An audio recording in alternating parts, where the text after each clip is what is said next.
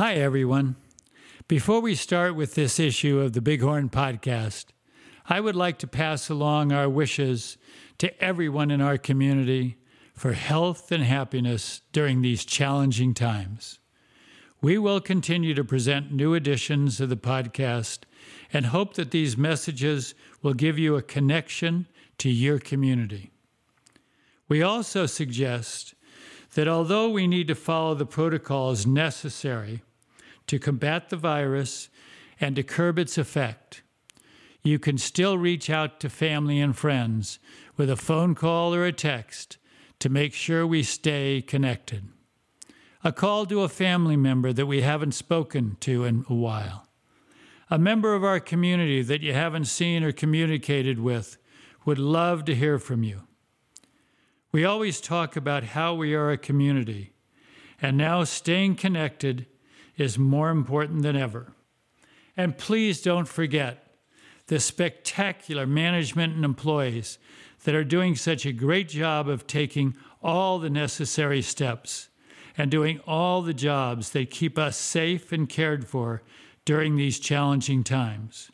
Give them thanks and show your appreciation in any way you can. Enlarge your universe. Even though it may not be in person, it will pay dividends as we get through these difficult times, as we know we will. The next episode will touch on some events that unfortunately have been postponed or canceled because of the present circumstances. But it is important to remember that these events will take place in the future and will be relevant once again. And now we present to you the next edition of the Bighorn Podcast, and we could not have a more positive messenger than our next guest. And as Ron Burgundy said in the movie Anchorman, stay classy, Bighorn, and be well and be hopeful. Welcome to another episode of the Bighorn Podcast, talking to interesting people with extraordinary stories. We talk a lot that everyone has a story, and by telling their stories, we can learn and feel and become informed in a way that gives us all a greater connection to our community. This edition of the Bighorn Podcast is brought to you with support of Leeds & Son Fine Jewelers, who have been part of our community for more than 70 years. And AT&T, who reminds us it can wait. Please don't drive distracted. My name is Marty Lockman, and I'm your host for the Bighorn Podcast, and today's guest is Debbie Artoon. Debbie and her husband Jeff have been members of the Bighorn community since 2003, and Debbie is president, partner, and co-founder of Artoon Performance Group. Debbie, we want to hear your story today right from the start. And that starts in Pittsburgh, Pennsylvania. So, Debbie, would you take us on our journey? Of course. Thanks, Marty. And I want to first say that I'm amazed that I get to be able to sit here and talk to you about myself or what we've accomplished, because I'm so in admiration of what this club has done. And to all the different podcasts I've heard so far, thank you for including us. I'm humbled, and I hope that my message won't let anyone down. As you said, I was born in Pittsburgh, Pennsylvania. I came from a very normal middle-class family. There are 5 children in our family. I'm the oldest, 2 brothers, 2 sisters. We're all very close. Had a really good father and mother who were very involved in everything we did. My mom came from a family that was divorced. And so I think she went out of her way to always be part of everything and anything we did. Homeroom mom, Brownie, Girl Scout leaders, did everything for the boys, everything for the girls. My dad, the same thing.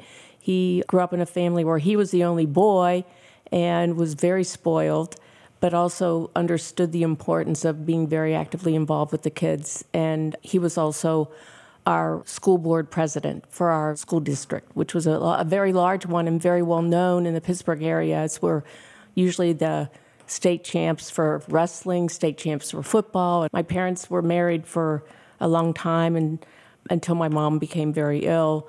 My dad I have a family legacy of football players. My dad was Joe Paterno's first recruit. My youngest brother was on the national championship team for Penn State on the cover of Sports Illustrated as they won that year against Georgia, the Bulldogs, and Herschel Walker. And then his son, my nephew, also has played for Penn State. So we have a big lineage to the Penn State family of people. Were you involved in sports yourself? You come from an athletic family? Yes. Girls growing up didn't have as many of the opportunities as the boys did. My sisters and I, we were all on the swim team. We all were cheerleaders. We did the junior Olympic track and things like that. So yes, I was very athletic. In fact, one of my degrees from college was in physical education. Everything was a competition in our family. We couldn't do anything without being competitive. We were the kids, the family in the neighborhood where everybody came and played games in our front yard. We had football games, kickball games, softball games, I mean, you name it. And my dad was in the middle of it. He was the ringleader because he was very young at the time as well. And it sounds like in those days, in this place that you grew up, there was a real sense of community. I mean, everybody knew everybody else, and yes. People got together. They looked after each other, if they will. They did. It was a very safe place and a good place to grow up in. Pittsburgh is still a very good town to bring up a family, and they have very good values and are very true to their families and the neighbors and the people around them. So in high school, did you work in the summers? What were your first jobs? Oh, my jobs. Well, I, of course, lifeguarded for the 30 days of sun that we had in Pittsburgh. And the other 90 days in the clouds, worked in a photomat shop when they had photomat stores where you drive up to the counter and people would give you their pictures to get developed. And I also worked in a restaurant. And I learned a lot from working and serving the public and understanding the importance of being kind to people and how other people treat you. And also during this period of time, kids were expected to work. Mm-hmm. I mean, this wasn't just because you wanted to all the time, but it was out of necessity. Yes. If you wanted spending money, if you wanted to do certain things, you did these jobs. Correct. If I wanted to get something, I would say, Mom, I want that shirt. And she'd go, well, you got to work for it. And I'd sit there and figure out what I had to do, and even babysitting to get the right funds. And those lessons serve us well. Yes. Yes, they do. They do. Now, where do you go off to college? Well, against my family's wishes, of course, I was accepted at Penn State to go on main campus. I was the oldest, so that was expected. I went there and decided, I don't know if I really want a big college or university. I came from a large high school. We had 900 people in our graduating class, and I thought I'd rather go smaller, which I did, which was a good choice because if I hadn't done that, I wouldn't have met my husband. We wouldn't be here probably today. But I went to a small college in Ohio called Wittenberg, which also was a well-known liberal arts school in the Midwest, and also, as it turned out, is a Division III football champion. As my dad drove me into Wittenberg the first day he saw it, he said, now, is that their practice field? And that was our stadium. So it kind of gives you a sense of the kind of place I ended up. But it was a very good choice, and some of my dearest friends are the people that I met there. So what were you studying in school? Started out in biology and physical therapy, and quickly realized my great schooling in high school and all my wonderful grades, it was really hard in college. And I quickly moved from biology and physical therapy into more education and physical education, and got my teacher's degree. And that's what you thought you were going to do? Go into teaching? Yes, but regretfully, I really knew that deep down that probably would never be my true calling. But upon graduation, went back to my hometown and went back to my to the schools that I went to, that I grew up in, and I taught there for 2 school years. But at the same time, teachers back then made a very small amount of money, so I would teach in the day, leave teaching at 4 o'clock, go to the restaurant, work the restaurant at night. If I didn't work the restaurant, I was also bartending. If I wasn't doing that, I did community college classes. So I was working basically about 18-hour days because I liked making money. And school teaching alone would not allow those types of luxuries or privileges to be able to do other things. So now, because of financial necessity, you're working all these hours, you've got to be thinking there's a better way to do this. Correct. There is. And in college, that's where I met Jeff. We didn't meet in the beginning. We met right at the end of our college time together. So when we left Wittenberg, he went back home to his home in Toledo, Ohio, Perrysburg, and went to work for the family beer business, which we thought we'd always be in if I married him. And I was teaching school back at my hometown in Pittsburgh, and we would see each other a couple times a month. We got engaged, decided to get married. I had to leave my teaching job after 2 years and move to Ohio, where he had a sales position at Anheuser-Busch Distributorship. His parents were one of 3 owners of that. So around the first year we were married, they decided they wanted out. They wanted to retire, get bought out, and go to Florida. And so they sold their distributorship there in Toledo. They also had one in Saginaw, Michigan, sold that, moved to Florida. And at that point, Jeff was without a position. However, when I moved and got married to Jeff, I also changed my career. And I had met a man through my father who was a zone manager for Xerox, not the copiers or the office equipment. It was the publishing arm of Xerox, where it was called Xerox Learning Systems, which were the people who would go out and sell training packages to corporations. In fact, we had the number one sale, and probably still even today, it's probably the best basic selling skills package that you could give anyone, especially a brand new person moving into sales. So I was selling, actually I wasn't selling, I was conducting training to adults. So I went from elementary teaching to adults, and I was about 23 years old. I still don't even know how I did that, but I did it. I guess being naive, you just go ahead and try anything. And I was making some really nice money. Jeff was still working for his company or his family business the first year. He was dropping me off at the airport every week. I was flying everywhere to conduct classes. That's when people used to move their people into big resorts and lovely facilities to do training classes. They don't do that as much anymore. We talk about twists and turns. Well, certainly Jeff's family selling the distributorship, that puts a wrench into things that you thought might be happening. But then your teaching comes into play again because you go right into teaching. Correct. Even though at a young age, you had to have a feeling of self-confidence because you can't get up in front of adults unless you have a sense of yourself. Yeah, I was never afraid to do that. I remember one time they flew me up to New York City. Actually, first time I really had ever been in New York City. And I was actually putting on a seminar for Smith Barney. The men, it was all men. And they were all in there on their Saturday, Sunday. It was the Yale-Harvard game. They had their ascots on. I mean, I had to dress a certain way, look a certain way. And I just did it. I didn't know any different. And I think they probably looked at me saying, this girl's talking to us. Well, okay, we'll just listen to her too. And I never really looked and never had people doubt my ability. They may have, and I just never was aware of it. You know, I just recently talked to Frank Jules, and he started with IBM. You started with Xerox. He said it was great working for a large company like that because they really trained you. They really taught you business principles that could serve you well in whatever you were going to do in the future. Yes. And they taught you discipline. They taught you all those sorts of things. Was that the same for you as Xerox? It was. They,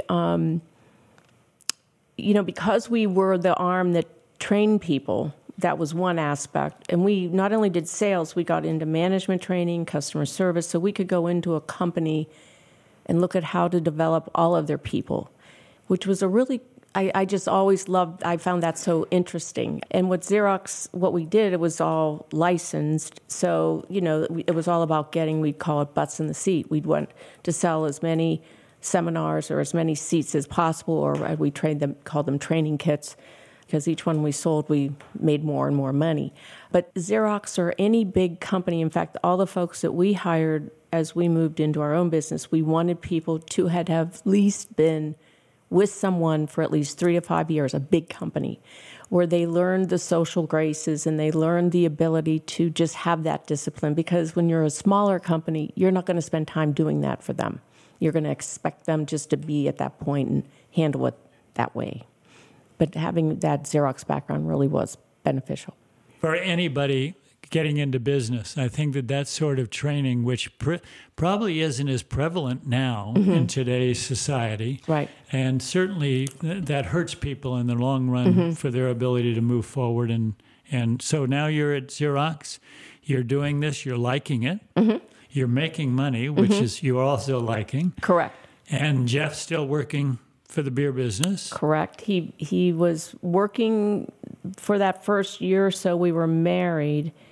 And I sat down with my zone manager saying, I said to him, I want to start selling the packaging to companies. I don't want to just stand up and do the classes anymore. And he said, well, you don't have any sales background. And I said, well, but I think I can do it. I'm selling them. I'm training them on how to sell. And he goes, but it's different, Deb. And I said, no, it's not different. And I kind of challenged him. And anyway, and in the meantime, he goes, but you can't relocate. You're stuck in Ohio. And I said, no, we can. Jeff's parents are selling the business. And he goes, they're selling the business? Jeff's available? And I said, yes. And he goes, well, and what ended up happening was they gave us both a position in sales, realizing that we could never be each other's boss or superior, but we could sell and always be each other's equal. So in Ohio, that was during 1980 when the automobile industry was in the tank, and I'm from Pittsburgh, where it's the Rust Belt, and that was everything up there was not good. And where it was good was Texas. And so they transferred us to Houston, and was without a doubt, that was 30 years ago, the best thing that could have ever happened to us. And unbeknownst to us, there were so many benefits to being in Texas. But as young kids, we just were excited. Number one, the weather was nicer. It was hot, but it was still nicer and sunnier. There was so much growth. There were 300 families a week moving into Houston. I mean, the growth was incredible, and getting around and just trying to navigate was hard because there was so much traffic. They've gotten that a little bit better under control, but being part of a big city was really a cool thing to do for us. But it was very hard, too, because as good as it was, 2 years later, that world tumbled. So, 2 things that I want to ask you. First of all, everybody's in sales. We're selling ourselves. Even Correct. When you were teaching the class, you were selling yourself. So I believe it's one of the great things that someone can learn as a young person, because I think sales will serve you well forever. Right. People always need somebody that's going to be able to sell a product and create revenue. Correct. But also you have to be open, when you're younger especially, to movement, to be able to take advantage of opportunities. Correct. If you're not open to that, there's a whole lot of opportunities that you miss out on. Correct. What about the two of you selling? How about the competition between the two of you? Well, it was competitive. I mean, imagine every month we get the stack rankings, our percent of sales and our actual revenue. And the funny thing about the way we worked, I'm without a doubt, in that regard, I am so much more competitive than my husband. Jeff's competitive in a different way, but he really didn't care. He just said, hey, it's going to go to the same account. I'm fine with that. But we were always, he was either one above me or I was one above him. So it wasn't like he was having this incredible year and I was in the tank or vice versa. So we had about 150 salespeople like ourselves around the country, and a small group in Canada, a little bit over in Europe. But we were always in that top 10 or 12 performers, even when there were some tough years there in Texas because of the energy. The oil economy was not doing great for a couple of those years. But it was good, and there was another couple that also did the same thing, and then another one experimented with it. So they were good about opening that up so that, I mean, we were both very well-disciplined people, too. We were young. We had no children. We were, trying to do as good, as well as we could during those startup years. Long hours to avoid the traffic. Well, but long hours to enable you to succeed, too. Mm-hmm. That's the way. That's the first one in, last one to leave. Right. There's no accident to that. Right. So now there's tougher times in Texas, but you're there and you're enjoying it, and we're not going back to the Midwest. Correct. So what happens now? So we were about 9 years into our territories. I had, as it turned out, I had the downtown area where the major oil companies were. He had more what we called oil service companies. And really in Houston, it was mainly oil. There were a few other industries, but it was pretty limited. It's changed a lot now. Jeff started to get restless. He actually didn't like working for other people. He wanted to do his own thing. He wanted to be his own boss. I, on the other hand, was fine. I loved it. I loved the people I worked with. I liked the structure. I liked what I was doing. I was doing really well. We went and spent some time soul-searching ourselves with a counselor and talking to him about what Jeff wanted to do, what I wanted to do. And his name was Greg. Greg said, if you let her, what was happening was I was trying to cover for Jeff. He wasn't always there. He wasn't always in the moment getting his work done, although he was still succeeding. That's the thing. He's very good at what he does. So I was covering for him. I was covering for myself. I was trying to do everybody's job. And he said to Jeff, you need to just leave. And Jeff goes, leave? And he goes, yeah, leave. He goes, leave? Yes. He goes, leave, leave, leave. And Jeff goes, okay, I'm going to leave. And I'm like, you can't leave. We've got a good job. It's got good benefits. It's this and this and this. And he's like, no, let him leave. He goes, he's going to leave and you're going to kill it. And he was right. The day Jeff left, or in that window, I broke records times 3 or 4 of what anybody had ever done because I didn't have to worry about him anymore. So I was very happy, and he was happy too. He started his own business, but quickly became apparent that I needed to join him. And so that's what happened. Within a year of breaking all the records, still to this day, I hold all those records, it became apparent I needed to be with him. He convinced me to join him. It took a while, though, because we process and do things differently. And because we always had the same role, if we were going to work together in a business on our own, we had to figure out what each of us could do. As it turned out, we did that Myers-Briggs test, and he was completely opposite of me. And he thought I thought like him, and he thought like me, and we were so different. He thinks in thought bursts. He's very creative. I'm very linear. I know if you tell me you want to get this done, I can go boom, boom, boom, boom, boom, done. He'll say, I need a letter written. He can't write it because he has so many things going on in his head, and I can sit down and in a minute write it for him, and he'll make it better, of course. He's more an introvert. I'm the extrovert. He's the one that stands up, though, in front of 1,000 people. I'm the one behind the scenes. It works well. It's just unbelievable how well it's worked for us. Is that a male-female thing, or is it a Debbie and Jeff thing? I don't know, because I think it's probably more us, because I think there's things I think more like a guy.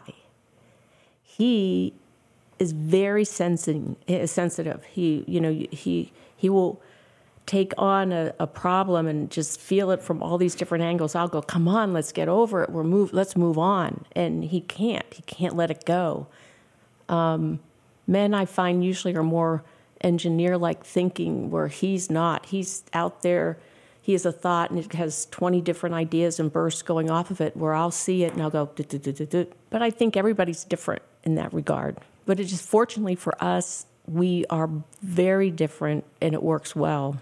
complementary. Yes. And what was the business that Jeff went off to start that you left Xerox for? Okay, so we used the model that Xerox taught us, which we registered everything.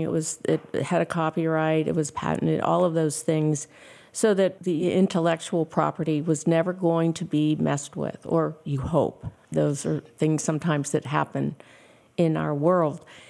But he started actually just doing some of the same things we did at Xerox Learning Systems, but doing kind of his own little thing. But what happened was a customer forced us into an area that neither of us had a lot of experience in, and it was finance. So what our customer forced us to do was to help his company and his sales team understand how their company operated, how their business decisions and their selling behaviors and actions impacted the bottom line. So he wanted us to train his team on finance, on business acumen, business skills. We were like, I don't think we can do this. Well, Jeff figured out a way to do it. So what we ended up doing and we've done it now for 30 years, is we go into companies and customize a business simulation around their business or their customer's business to help them understand how to deal with growth, how to deal with managing expenses, how to redeploy assets, what are their financial gauges, how people are measured for bonuses or salary improvements. Our sweet spot is sales, so we go into sales teams and we will train them on how their company operates, but also how their customer operates, so that they can connect the dots of their solutions to their customer's financial picture. So it's all around profitability. Our key product is called the Profit Specialist, and it's been one that's been in existence for almost 30 years now, touched over 500 global companies. We've trained more than 1 million people in all of this. It's all licensed. And we also are in like 14 different languages when customers need that. And we're a small company. We have, at the most, our employee base was 40 people. And we've narrowed it down to about 20 now, because we have a core team of salespeople. They get out, and so much of what we do now is virtual. We do a lot of our delivery on the web now because not everybody can travel. We do the classroom or the web. Everything we do is customized to the customer, but we have a template to do that. Jeff's the creator. He has the ability to keep everything incredibly simple. I'm the one that works with the business teams and our development folks, and I also work with the sales team to get out there and make sales happen. Now, you're still based in Houston. Correct. But you have offices. Our offices now are in Ohio, Atlanta, New York City, Houston, LA, Salt Lake, Chicago, Milwaukee, too. So 30 years. Mm-hmm. Did you ever think, when you left Xerox and you and Jeff decided to do this, I would imagine that this is more than you ever even dreamed possible? It is. And like I said, if we had never met, none of this would have happened. His parents hadn't left the beer business, we'd probably be still selling beer, which isn't a bad thing. It wasn't as big as it is now. 30 years ago, there was a lot of other things that they did besides Anheuser-Busch. On top of that, with our team that we have, I mentioned that I'm the oldest of 5. Jeff's the youngest of 4. I have my sisters and my sister-in-law are involved, and they've worked with us for over 25 years. My nephew is working with us now. Jeff's brother and sister work with us. They have retired. I mean, we're all getting older. So these are all, a lot of the core team are folks that are family too. And then they've done very well for themselves. Well, I would imagine too that keeping employees, whether they be family or not, people still have to produce. What is it that you attribute that longevity of people being involved? I think we are in a business that our customers really like us. I mean, we go in and we don't have problems. What we deliver on is what we make a promise to do. We bring business results to them. Most of our customers will stay with us for many, many years. It's unusual if somebody comes in and just does one thing and then they leave. It's very usual or normal for them to be with us anywhere from 5 to 12 to 15 years, and they stay as customers. Now, they may not do as much in different windows of time, but we're one of their core competencies.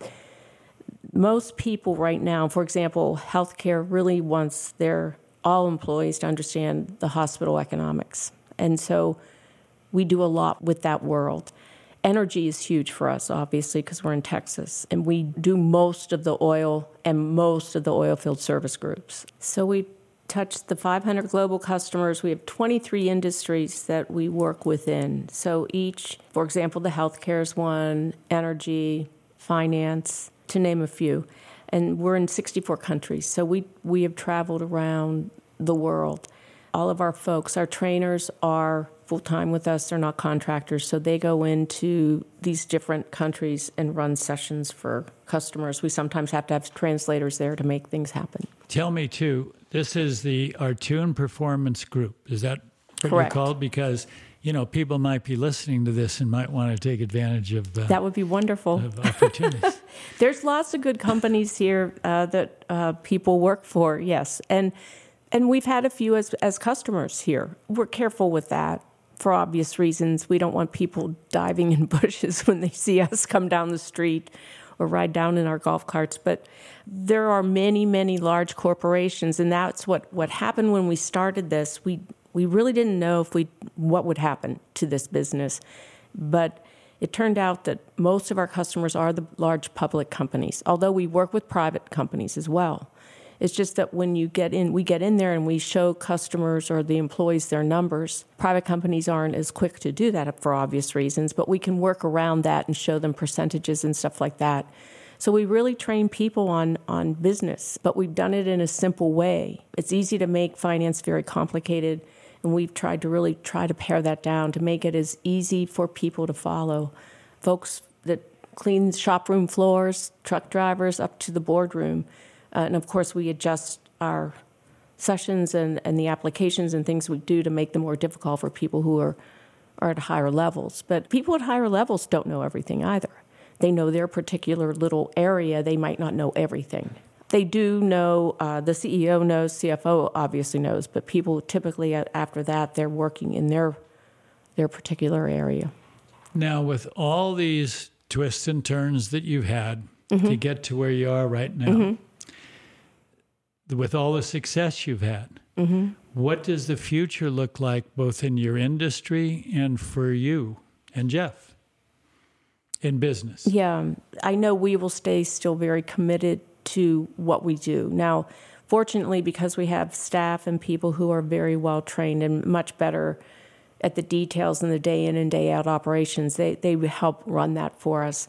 I'm probably about 60% still all in, doing things day in and day out. Jeff will do that when he has to get on the road and conduct data collections or run a big session. Outside of that, you'll see him also on the tennis course and the golf course. So we've created individuals who can do a lot of the things he does, but there are still things he has to touch because he has that ability to keep it simple, understandable for people when they're going through the training.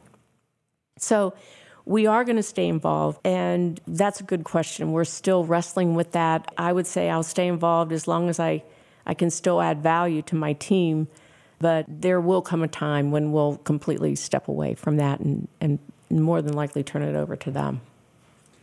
Also, now with all of this that you do and all of this company that you've built, you have now found time to do even more here at Bighorn. Right. Along with TRX and everything that you do. Oh, you're so kind.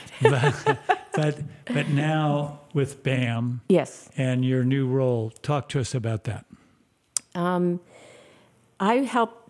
got involved with Selby a good 10 years ago, just doing whatever needed to be done in whatever capacity. Because the breast cancer is something that's very close and near and dear to my heart. My mom passed away of breast cancer when she was only 57. She fought it for 8 years, and I watched what she went through. I was still very young. I was in my mid-30s when I lost my mom. And both my sisters have had breast cancer, early stage 1, so they caught it early. They're doing fine.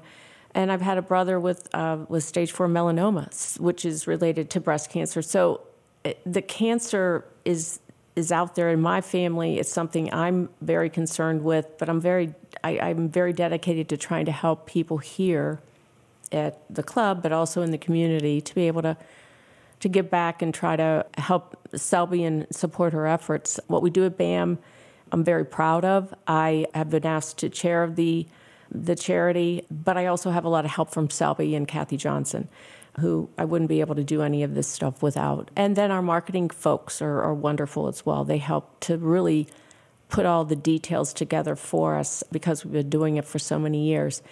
And it's a challenge at the club because people here at the club have lots of options and lots of people at the club don't even utilize Eisenhower. But we do things also for just families out in the desert who are needy and need funds to be able to pay for food, to be able to pay for electricity, buy gas in their car through the Pendleton Foundation. And we've also reached out to the Desert Regional side as well to provide some additional assistance there with some dollars to do some things special for the breast cancer area. At Eisenhower, interestingly, what we do impacts not just breast cancer. Breast cancer is our leading focus, of course, because of the equipment piece, but the vans, the car we bought, TVs for the treatment rooms, we do things for infusions. We do a lot of things that touch any person who has any type of cancer.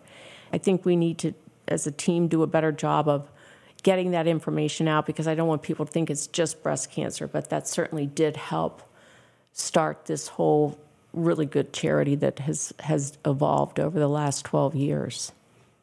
And since you've been involved, one of your goals, as I understand it, is because it has been going on for 10 years and it's been very successful and given back so much to the community, but you want to freshen up these things. Right. So now you have some new things that you're instituting. Right. This year we want to get the men involved, and we're going to give it a shot. We have some people who on the sidelines trying to be our big cheerleaders. We'll of course be doing the same thing, but as many that can be involved, and not just in golf, but they can participate in pickleball, they can participate in tennis, they can play cards. We're not going to do the big miracle, the Night of Miracle event. So what we're going to do, and this is really the only thing the club does. People always say, you do so many, I see BAM here, I see BAM there, and really all we do is this. This is the Cash for Caddies night, where we want men and women there. They'll get to eat, they'll get to have some drinks, they'll get to participate and see how much fun that the women have had with the caddies. We'd love men to be there as well.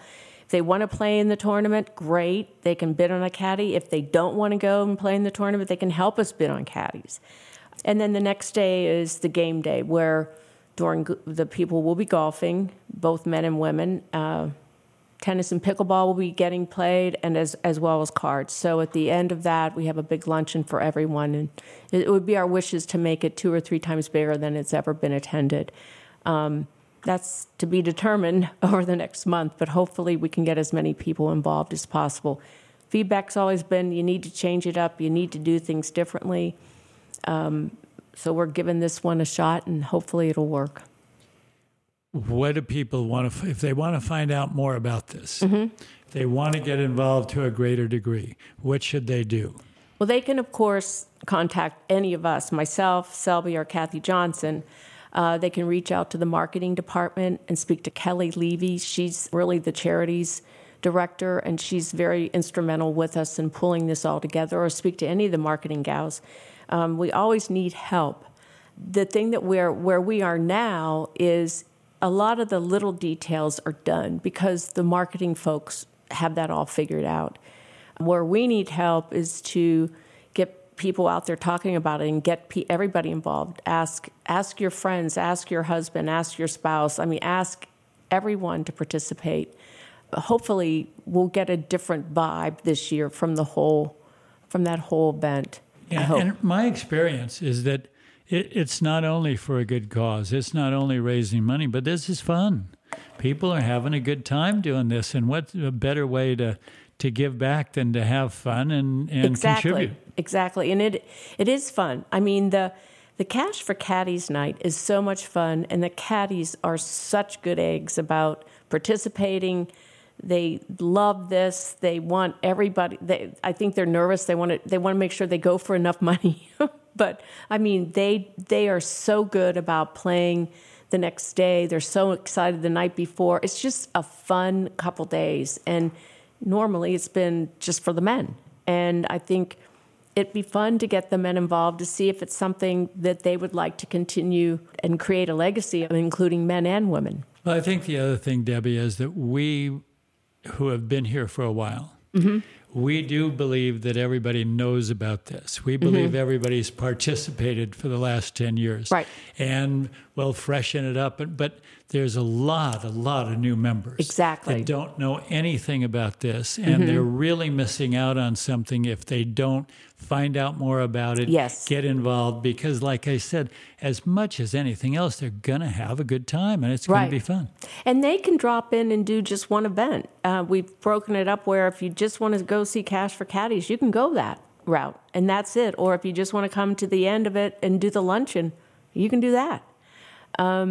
If you're going to participate in the game portion with pickle, tennis, cards, or golf, you're part of the whole package. That is a package. But we're trying to make it where we want people to experiment and see it. And I think next year, too, we're going to really try to put forth a better effort to get the younger people involved and do some BAM mingling earlier on so that they're aware of it. It's not necessarily on their radar as much as it is for women my age and as we get older, because we're doing the mammograms, we're doing all the different things you have to do to be preventative with the breast cancer. And that's why in our message we can do in the podcast, getting the word out there.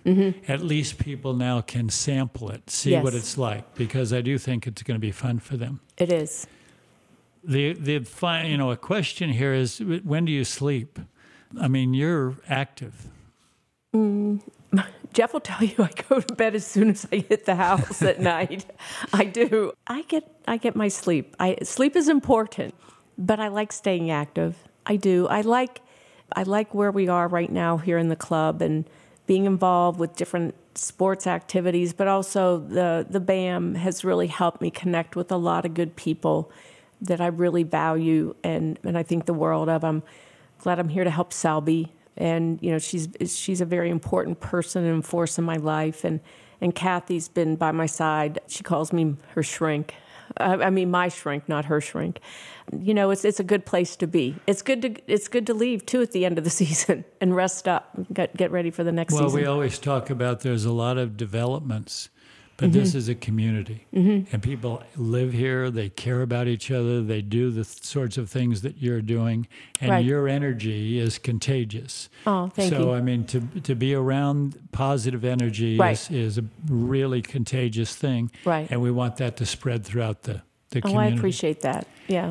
Some questions for you. Okay. Who's had the greatest influence on your life? My husband, without a doubt. We've been married almost 41 years, no kids, but we've had our business and worked together all but the first year of our marriage. He's my safe ground. He can help settle me down. He's the saver, I'm the spender. Everything that we try to bring balance in that way. He's just a good person. As we laugh about it now when people say, I could never work with my husband. And I'll look at them and say, I don't think I could now. I think that I did when we did, and we grew up that way, and we made it work.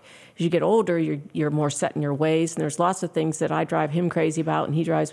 But he's been the biggest influence, and I hope I've been his as well. But he may not say that, but without a doubt, it's been. We'll have him in here one day, and we'll get the other side of the story. I don't.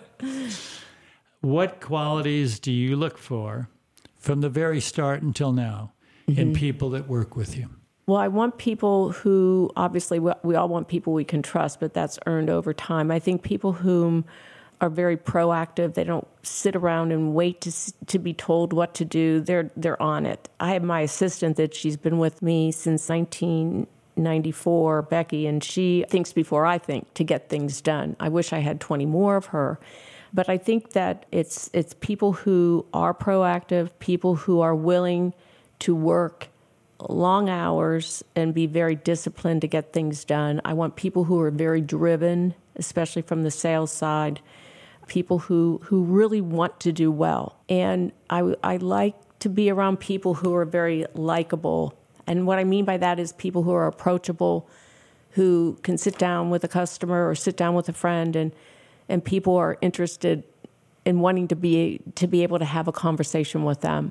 I love people who are detail-oriented because I am, but I'm around a lot of people who aren't. I want people who also can push me and give me ideas that I never even thought of, because there are so many good ideas out there, and people look at things so differently. The younger kids look at things so differently that I never even think about. So I love that aspect as well. What is your management philosophy? I don't overmanage. I delegate as much as I can. I will show you how to do things. I'll make sure you're doing it right. I try to give feedback as quickly as possible in an appropriate amount of time. I make decisions. I don't sit around. I always use the example of years ago. I had a manager that I'd ask him something, and his response was always, well, I'll think about it. I'll get back to you. And that just drove me crazy. So I like decisions, and I try to do that. Now, if I say to you, I don't know what I want to do, but I will get back to you right away, meaning I'll get back to you shortly within a day or so, it's because I don't feel good about it making a decision yet. So I don't like to make snap decisions, but I like to make fast decisions, and usually I'm pretty good at that. A question that I haven't asked everybody, but I'd be interested with you. You're outgoing, you know a lot of people, you are nice to a lot of people, but what makes a good friend to you? What are the qualities that you look for in a friend? I think I like people that will be honest with me when I'm not doing something right, will try to help me, try to steer me or talk me off the edge sometimes. Friends that, I can pick up the phone and say, hey, I need to talk right now. Can we talk for a few minutes? Or, just go on long walks and have conversations and just talk about anything and everything. And also friends I can joke around with and make fun of them as much as I want them to make fun of me. You can't always do that with everyone, but I'm lucky that I have some good friends like that. And and my family I can do that with as well. What brought you guys to Bighorn? My dad. My dad lives here half of the year in Rancho Mirage with his partner, Julie. But prior to that, too, Jeff and I won some company trips when we were with Xerox, and they brought us into Palm Springs. Jeff always loved Palm Springs. Always said, I want to live here someday. And when my dad started to come here for half of the year to get out of the winters, we would always come out to visit him once or twice. And he and I would just go out and look at houses. He loves looking at houses. And we found a man who started showing us around, and one thing led to another that got us to where we are. That's how we got here. What was your first impressions when you met R.D. Hubbard? Well, so by first meeting him, there were really two things that stick out. One is the first true time was they were opening up the poorhouse. Jeff and I literally were just here for that weekend because we had just newly moved in April of that year, and we came back during the fall for some time. We weren't always staying here full time, and they said, come on down to the poorhouse. And I'm like, what's the poorhouse? And they said, you mean poor, P-O-U? Anyway, so we show up, and there's people walking around with Cheez Whiz. They had crackers, saltines with Cheez Whiz on it, and giving everybody that, and serving that, and we were laughing, and I was talking, and I'm looking around, and I see two ladies, and as it turns out, it's Judy Allen and Joan Dale, And Joan Dale, I heard her say Judy Allen, who we had bought our house from, and I had never met her in person. And Joan Dale, I thought she said Joan Zale, like Zales. So I'm like, oh, you mean Zales, like Zale Diamond? And she goes, no, Joan Dale. I'm like, okay. And I'm like, who's Joan? I'm talking to someone, who's Joan Dale? They said, she's married to the guy who owns this place. Oh, my God. So we, that night, had dinner with them, which was so funny. I mean, there was just a small group of us. It was a very small, intimate group of people. I don't even know how we ended up there. But Dee's been very dear to us. He took us under his wings. We were the first couples that went on the first African safari with them. And Jeff and I knew no one. So we were like little kids with a group of people who all knew each other. And there was quickly we were like, oh my gosh, we're back at Xerox. There's a pecking order. You're allowed to sit here. You're allowed to do this. You're allowed to do that. And, but he always took care of us. So he was always someone that was always kind to us. And I think, we were just younger at that time. Now we're not. And he's just been very good to us in that regard. I don't get to see him as much anymore, so. I think that's the thing that everybody says. He genuinely wants everybody to be happy here. Oh, yes, absolutely. And we would make sure he knew. We would give him feedback all the time. It was always positive. We've never had any complaints about anything here, and he knows that. We could be some poster kids for him for certain, for a lot of things. So he's a good man. Last question. Mm-hmm. What advice would you give the 20-year-old Debbie Artoon? Stay close to your family. Surround yourself with good people. Stay true to yourself, but don't. I was always very hard on myself. I always had higher expectations of myself than I probably should have. I didn't want other people to know that, of course, but I wanted to be the best. I wanted to be number one. And that's hard to live like that because you're always going to be let down. So I think it's just be a little gentler to yourself. Take time to enjoy the things that are important. Stay focused on the important things and find that passion that you love to do what you're doing, even if you weren't going to be paid a lot. But if you're happy doing that, that's, I think, very important. And have a good partner in your life. Debbie, thank you so much for doing this today. Thank you, And Marty. I know that sometimes people come in, they're not quite sure what this is going to be like.